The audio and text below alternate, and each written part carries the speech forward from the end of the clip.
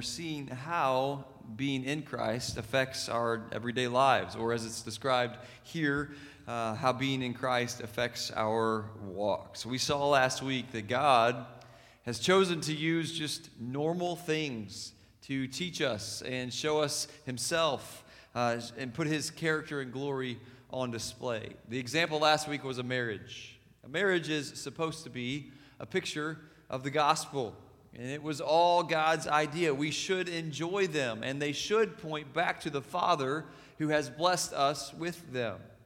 We see throughout the Word, God has a structure for our homes. He has given men and women different roles. One is not more important than the other, and neither gain us access or deny us access in and of themselves, for men and women alike. Our sin denies us access, and Jesus gains it. In God's structure, men are called to be the head of the home, and women are called to follow or submit to their own husbands. Now, that looks different in different families.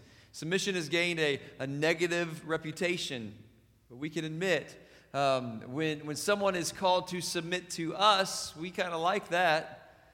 But then when we're called to submit to somebody else, not so much.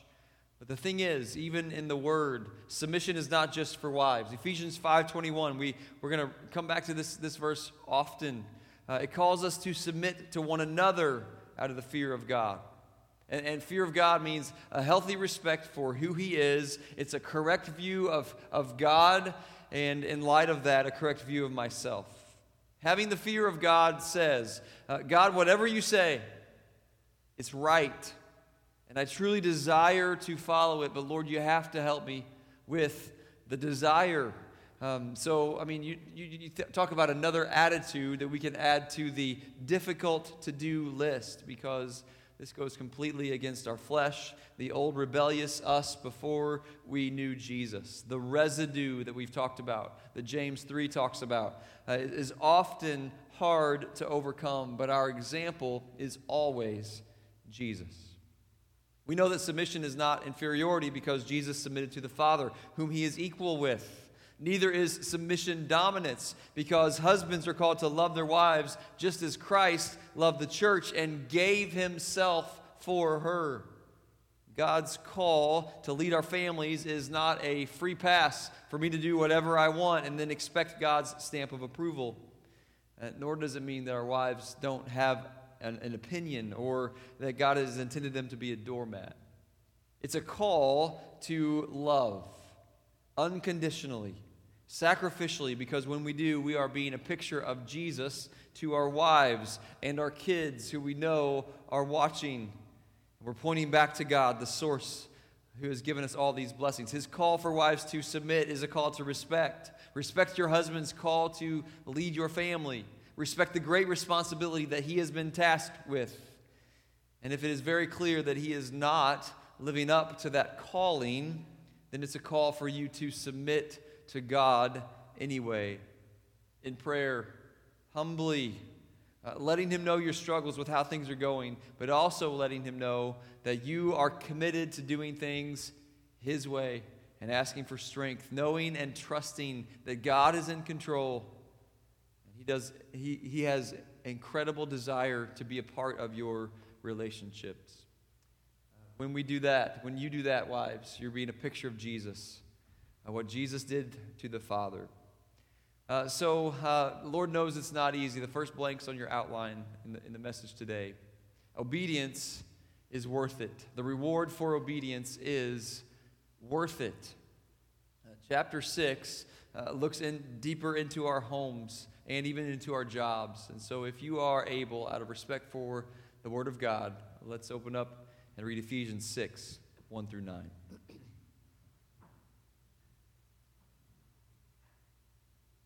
Hear the word of the Lord. Children, obey your parents in the Lord, for this is right. Honor your father and mother, which is the first commandment with a promise, that it may be well with you and you may live long on the earth. And you, fathers, do not provoke your children to wrath, but bring them up in the training and admonition of the Lord. Bondservants, be obedient to those who are your masters according to the flesh, with fear and trembling, in sincerity of heart, as to Christ. not with eye service as men pleasers, but as bondservants of Christ, doing the will of God from the heart, with good will, doing service as to the Lord and not to men, knowing that whatever good anyone does, he will receive the same from the Lord, whether he is a slave or free. And you masters do the same thing to them, giving up threatening, knowing that your own master also is in heaven, and there is no partiality with him. May the Lord bless the reading of his word. Thank you. You can have a seat.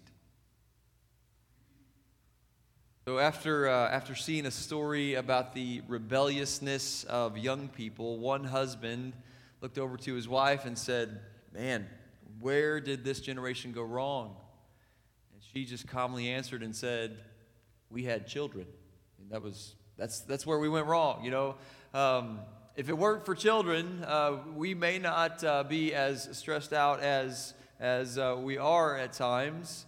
It would save every generation quite a bit of worry and stress, but it would also ignore the command that God gave us to be fruitful and multiply. So not only was the home God's idea, so is the family. He has a plan and structure to use just a normal family to teach us about Him and put His glory on display.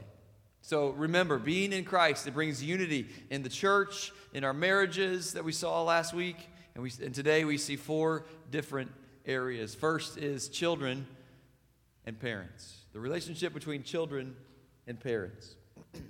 So verse 1 there, children, obey your parents. And all the parents said, amen. Let's put that on a t-shirt and on a billboard. Let's go and build churches and schools and orphanages, right? We might as well just have an altar call right now. Children, obey your parents. It's gospel truth, kids, right there. Again, God has a design for the home, and it is that kids are to obey their parents. But it's not just because. There are reasons. First, children, obey your parents in the Lord. Notice what that verse continues to say. Now, we can look at that phrase, in the Lord, a couple of different ways. Some kids are blessed here to have parents that are really in the Lord. Some of you had godly parents who are great examples of what parents should be. And if that is you, you need to be thankful and not take it for granted. This verse applies to you. Obey your parents in the Lord. But we also know that there are others who have not had such great examples. Some have parents who are not in the Lord, and others still just don't act like it. And so this verse applies to you as well. Parents, obey your parents in the Lord. As long as your parents are not wanting you to do something against the Word of God or out of the Lord's will spelled out in Scripture, then you're called to submit to their leadership, even if you don't want to, because that's God's intended structure for you in your current stage of life. And when you do, you honor the Lord through that relationship. One of the big reasons children have a need for obeying parents is because when they get old enough to accept Jesus, the patterns parents have set for obedience in their lives often carry over as patterns of obedience toward God. And if they haven't learned to listen and obey parents, it's very likely that they'll have a difficulty listening and obeying God. And so again, the responsibility is great.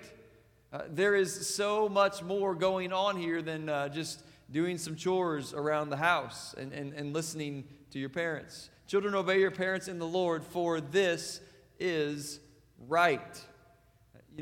We often wonder, what is God's right direction for my life? Well, for kids, it's spelled out right here. Obeying your parents in the Lord is right. It means it's upright, it's righteous, it's virtuous. It's not right for parents to obey kids. It's not right for kids to rebel or ignore their parents. Obedience to parents is right. And it comes with a promise of reward. Verse 2 there, honor your father and mother, which is the first commandment, with promise that it may be well with you and you may live long on the earth. So I've heard this passage explained like this. There are 3 stages of life. and therefore 3 stages of parenting. They are child, adolescent, and adult. So you can write that down. And so these verses in Ephesians that speak to all 3. To the children, those under age 12 or 13 or so, God says, "Children, obey your parents in the Lord, for this is right." We've already talked about that. But to the adolescent, those 13 to 19, God says, "Honor your parents."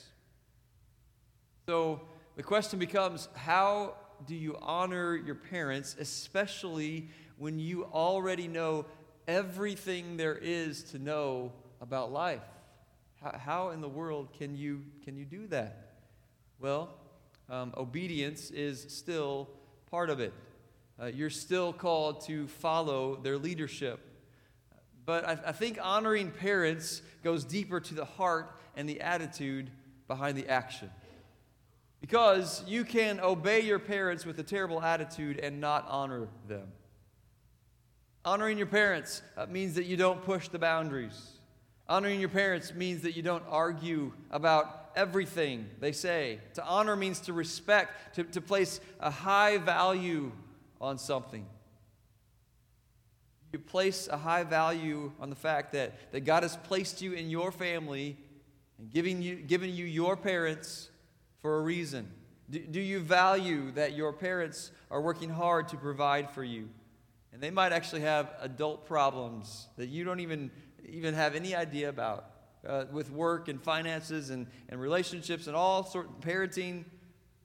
Listen, it is not easy, especially parenting a kid who's constantly dishonoring their parents, who work their tails off to support them. These are just some things that I've observed through the years after seeing many relationships between teenagers and parents. So we have child, we have adolescent, and then adult. So even as adult, we are still someone's child. And when we set a lifestyle of obedience and honor when we're young, then we will reap the benefits as an adult. So when you're 20 and older or so, it may be well with you and you may live long. So when we follow these biblical instructions, God uses the relationship between kids and parents to teach us about himself. Because Jesus was God's son.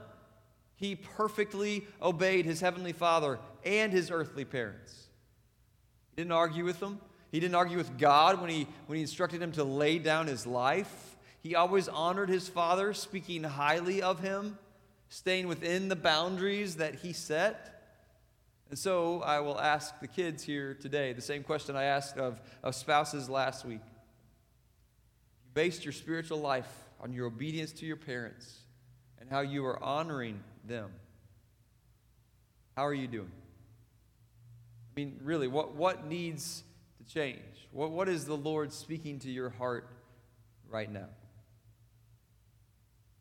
The 4 relationships addressed here in these verses. First is child to parent. Second is parents to children. Parents to children. You'll notice that it is addressed to fathers there in verse 4, but the Greek word here is also used as parents in Hebrews 11:23. So it applies to all of us. And you, fathers, do not provoke your children to wrath, but bring them up in the training and admonition of the Lord. So this is the only negative command in this passage. All the others have been telling us what to do. This one tells us what not to do. Do not provoke your children to wrath. Okay, so does that mean that we can't ask them to do anything that might make them mad? Of course not. It's children obey your parents, not parents obey your children. But there are right ways and wrong ways to instruct them. Just think about the conversations that you have with your kids. Are they always negative?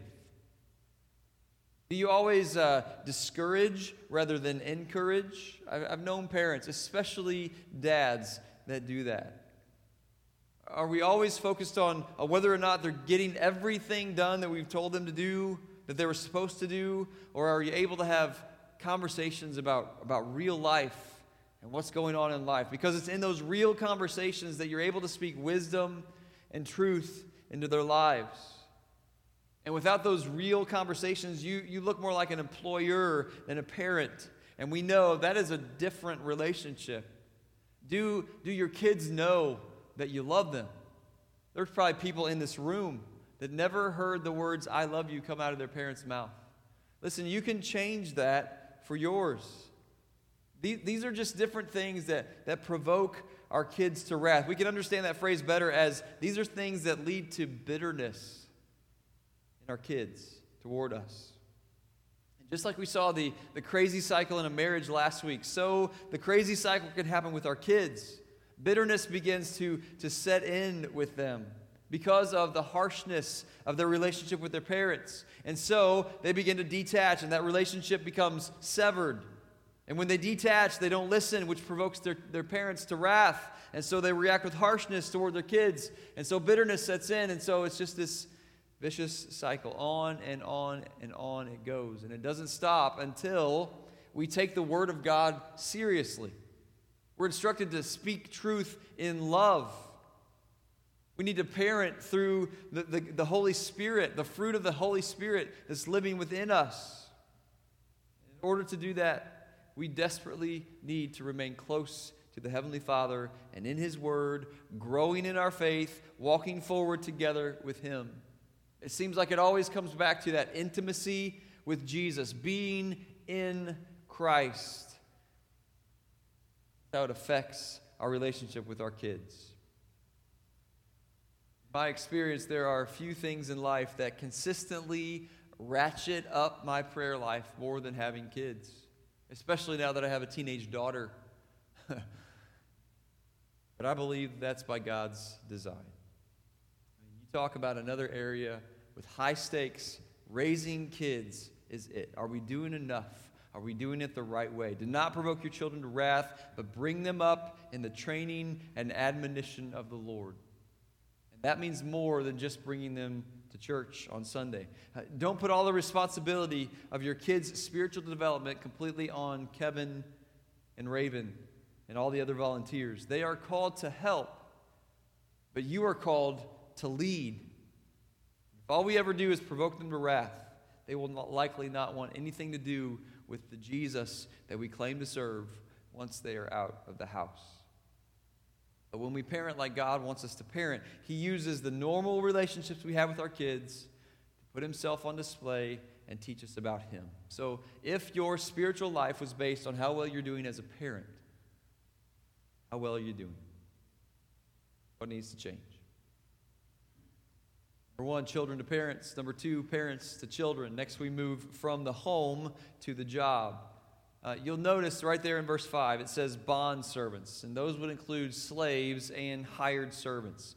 So when this was written, slavery was culturally accepted.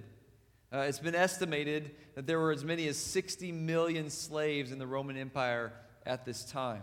And so the letter of Ephesians would have circulated to those who became followers of Jesus, those slaves. Now, the evils of slavery are not addressed in this passage, though we know the gospel opposes it. And so if you or anyone you know finds themselves in true slavery, man, find help. That's not God's plan for your life. Reach out for help. Because slavery is not acceptable in our culture, we can apply these verses to us and our jobs. So number 3, employee to employer. Employee to employer. Look at verse 5 again. Bondservants, be obedient to those who are your masters according to the flesh, with fear and trembling, and sincerity of heart as to Christ, not with eye service as men pleasers, but as bondservants of Christ, doing the will of God from the heart. With goodwill, doing service as to the Lord and not to men, knowing that whatever good anyone does, he will receive the same from the Lord, whether he is slave or free. So whether we like it or not, the admonition for employees to employers is the same as child to parent. It is obedience. Actually, it's the same idea as 5:21 tells all of us. It's submission. That's why a lot of people work for themselves, and we'll get to you next. But he gives us some reasons. First, because when we serve our employees like they've asked us to, then we're really serving Jesus. Notice the phrase, as to Christ, there in verse 5. So we have earthly masters, but our true master is in heaven. fear and trembling there in those verses. It refers to respect, not fright.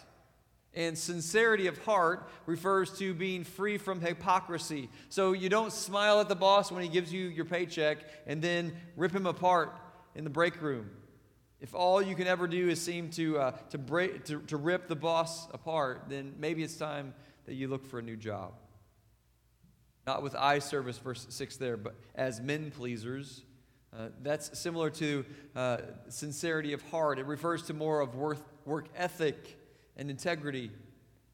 We don't just do our jobs well when the boss is looking, but all the time when no one is looking, because we know that God sees it all. There's more to a job than a paycheck. It's a platform to exalt Jesus. It's a platform for us to live on mission. If we truly know Him, our employers see something different about us. But here's the deal. Our jobs can also be a platform for us to send the wrong message of who Jesus is, the wrong picture of the gospel. Wouldn't it be a shame if someone was turned off from the gospel because of the way we work or the way we don't work? Notice what we can know. Verse 8, knowing that whatever good anyone does, he will receive the same from the Lord, whether he is slave or free. So there's a promise that we can hold on to. So if your spiritual life was based on how you are as an employee, how are you doing? Tough question, but it's one that needs to be answered. Being in Christ, it brings unity to our relationships here at church and our relationships that we've seen, children to parents, parents to children, employees to employers, and number 4, employers to employees. There in verse 9, and you masters do the same things to them, giving up threatening, knowing that your own master also is in heaven, and there is no partiality with him. So business owner, your relationship with Jesus shouldn't be checked at the door here at the church when you leave. Do you seek to please God with your business? Masters, it says, do the same things to them. So give them respect. Be sincere. Seek their welfare. Notice that phrase, giving up threatening. If it seems out of place, it's because Roman masters had the right to put their slaves to death, even though most did not. And so God's word tells Christian masters that there's a better way to get the most out of your employees. Encourage them. Let them know that they're appreciated. Don't talk to them like a child, but be a servant leader. Jesus told us in Matthew 25 that that's the way to be a ruler. Be a servant leader. Ultimately, your relationship with your employees is a platform to exalt Jesus and live on mission. But just like we said earlier, so is it a platform to paint the wrong picture of Jesus and turn people off from the gospel. Wouldn't it be a shame if people were turned off towards the gospel because of the way we were as their boss? So if your spiritual life was based on how you treated your employees, how are you doing? If you look ahead there in chapter 6, you may notice we're heading into the armor of God section next time. So that's going to give us insight on how we're supposed to do these difficult tasks correctly. But for now, if your relationship with Jesus was based on any of these relationships we talked about, how are you doing? We've talked about relationships here in Ephesians at church, with your spouse, with your parents, with your kids, with your boss, and with your employees. Know that our relationship with Jesus is not based on any of these, but all of these should be based on our relationship with Jesus. Last blank on your outline there. God wants to use all of these relationships as a platform to preach the gospel, but Satan longs to use them as a platform to destroy it. Who's using your platform? Being in Christ, it affects us differently. God's saying to your heart this morning, as we go into just a time of reflection and invitation, would you bow your heads, close your eyes? I realize this is probably a familiar passage to many of us. And I am, as always, thankful today that the Lord speaks through His Holy Spirit beyond what the messenger says. And so what has He said to you? Most of us are in one or more of these relationships. So which one needs the most work? Maybe you're here and the topic of children, it just brings a burden to your heart. You need to lift up that relationship to the Lord here this morning. Maybe you're here and the topic of parents brings a burden to your heart. Maybe you need to lift up that relationship to the Lord and ask for grace and peace, reconciliation. Allow the Lord to work. God, we love you and we thank you for your word. We thank you for how it applies to our lives, Lord. This ancient book applies to our lives no matter what stage of life we're in. Lord, we claim the promise that your word will not return void. We ask you to meet us where we are, as you always do. Lord, if there are burdens, just a heavy weight with any of these relationships, I pray, Lord, that you would reconcile, that you would give a peace that passes understanding, that you would change hearts, because ultimately we know these are heart issues. Lord, we just declare that we need you more than anything. And so, Lord, as we leave this place, I pray that our relationship with you would not be checked at the door, that we would take it and you would use our lives as a platform to preach the gospel wherever we go. Give us the strength to do it, Lord. It's in the name of Jesus we